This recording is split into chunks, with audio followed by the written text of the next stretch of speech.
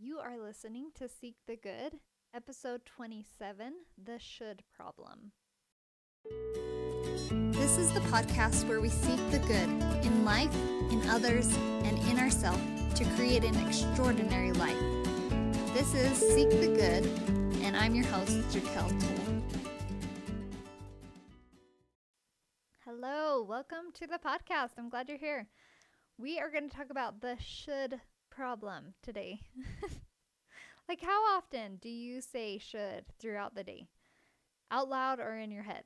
If you're anything like me, it's quite a bit of time. So I wanted to talk about this because it creates a lot of negative in our life when we say should, I believe. So I want to talk about what it creates when we say should, why our brain offers the word should to us, and then also the solution that I've found for what to do when my brain thinks should.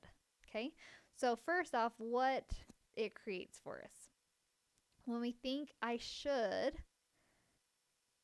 maybe it's like I should have blank or I should do something, right? Like, for instance, if I think I should have offered to take them home, or I should have not yelled, I should have said yes, right? Or even if I thought I shouldn't have bought that or watched that or said that, when I think those thoughts, it usually creates some kind of feeling of guilt and shame and frustration or sadness.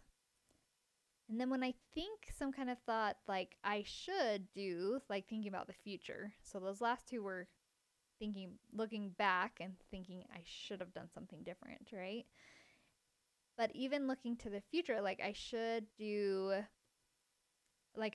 go do service, or I should clean the house, or I should do more for my kids. When I think kind of future wise, when I use the word should, it usually creates some kind of dread or guilt or shame as well, or like feeling annoyed. And when I'm feeling all these feelings, that creates actions that really are not great, right? I'm not going to show up my best self if I'm feeling those feelings. Like, it's not possible, right? And so when I'm feeling those feelings and I'm acting that way, the result is I create a problem. I look to the past or to the future and I create a problem when I think the word should.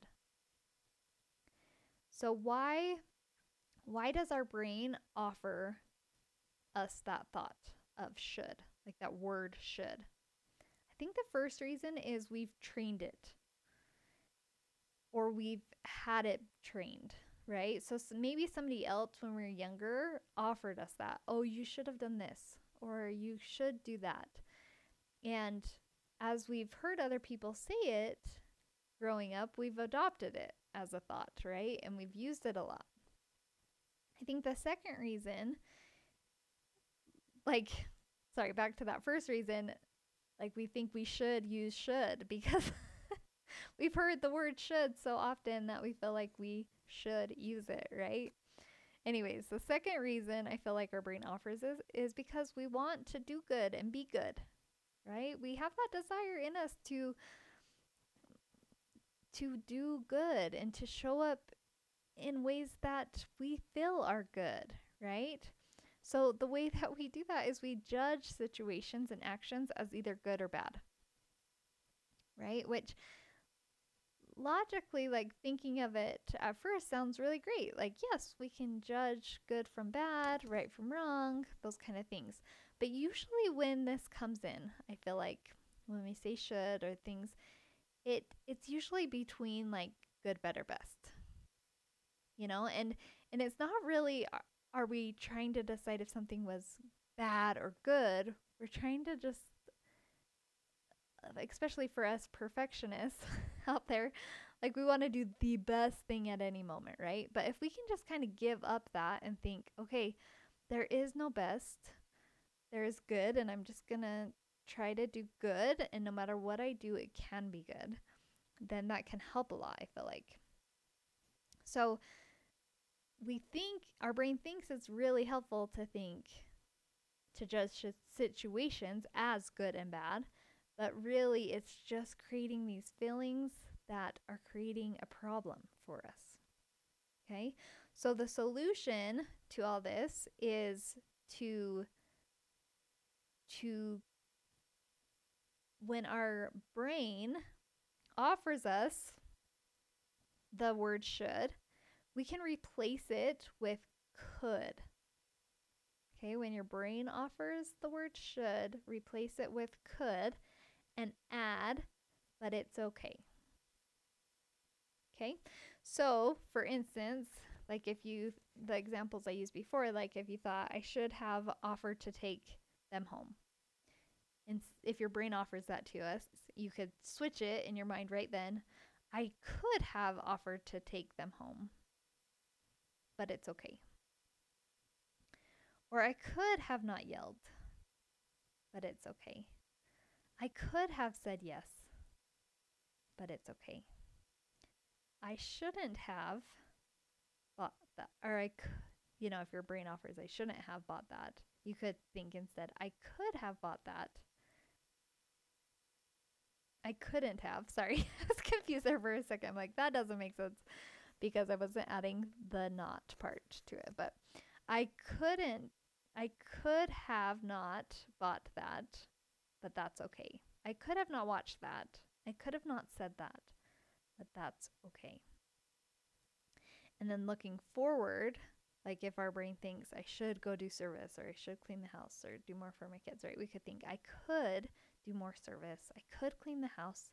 I could do more for my kids. This, to me, just switching that one word helps me to feel more open. When I think I could have invited them, or I could have offered them a ride home, I feel more open, like curiosity comes into play. Like I feel curious. And I think, why didn't I? Or kind of thing. There's a lot less judgment when it comes if I say could. I'm able to kind of explore with curiosity, why did I pick that? Is that something I want to choose in the future? And honestly, it provides so much more compassion for myself. Like I could have not yelled. To me, like helps me feel kind of compassionate for myself. Like, yeah, but you chose to. Let's look at that. Let's see what happened there. Rather than feeling like you shouldn't have done that. It feels so judgmental and critical to say should, right? So if we change it to could, it feels more open and I'm able to like show up with more compassion and curiosity for myself. And then when I'm feeling that openness, my actions are more look more like learning from that experience. Let's learn from that. And instead of like I'm not condemning myself anymore. I'm just learning. That feels so much better and I feel like that's going to actually create more momentum to change than if I was judging and saying should. And also another action that could come from that is actually doing the thing that I think would be better. Like if I said I should have offered to take them home, if I think the thought I could have offered to take them home, I might actually, because I'm feeling more open and less judgmental and hard on myself, I'm feeling more like open and curious. And I might think, oh, actually, I could have done that. And maybe I could still do that. I'd be more likely to think that. And I could turn around and go offer whoever it was a ride home if they were still there, right? So it kind of opens me up to actually do the thing that I think might be what I want to do, right? So the result of all this, if I change the wording to could, and that's okay, I could do that thing, I could have done that thing, but it's okay, then the result is I don't create a problem. There is no problem here. There's just something that happened or something I think could happen in the future. And I just get to open up, be open, and look at it through that perspective and just decide. And there's no problem anymore, right? And I just feel like this comes changing that word and leaving behind the word should just creates more love. And I feel like that's how Christ would talk to me if he was talking to me, is out of that more love rather than that condemning. And so I just wanted to offer that to you. So that's kind of the what it creates when we think should, it's that closed feelings, shame and guilt and frustration, dread, annoyed, right? All those feelings of closed. But when we switch to I could do that, for me it feels more open. See what it feels like for you. Maybe there's another word, but try it out. See if this word could helps you to also feel more open, to feel more curious, and to feel more compassion. And then you're going to create less of a problem in your life, and you're going to feel so much better. And you'll be surprised that that's actually going to be the thing that motivates you to do kind of what you prefer to do, how you want to show up, rather than the condemning, judging should. Thank you so much for being here. I love you, and I hope that you have an amazing week. If you want help loving yourself more, because when you love yourself more, you are able to love other people more. You're able to create the marriage that you want and feel love in that relationship and create the life that you want.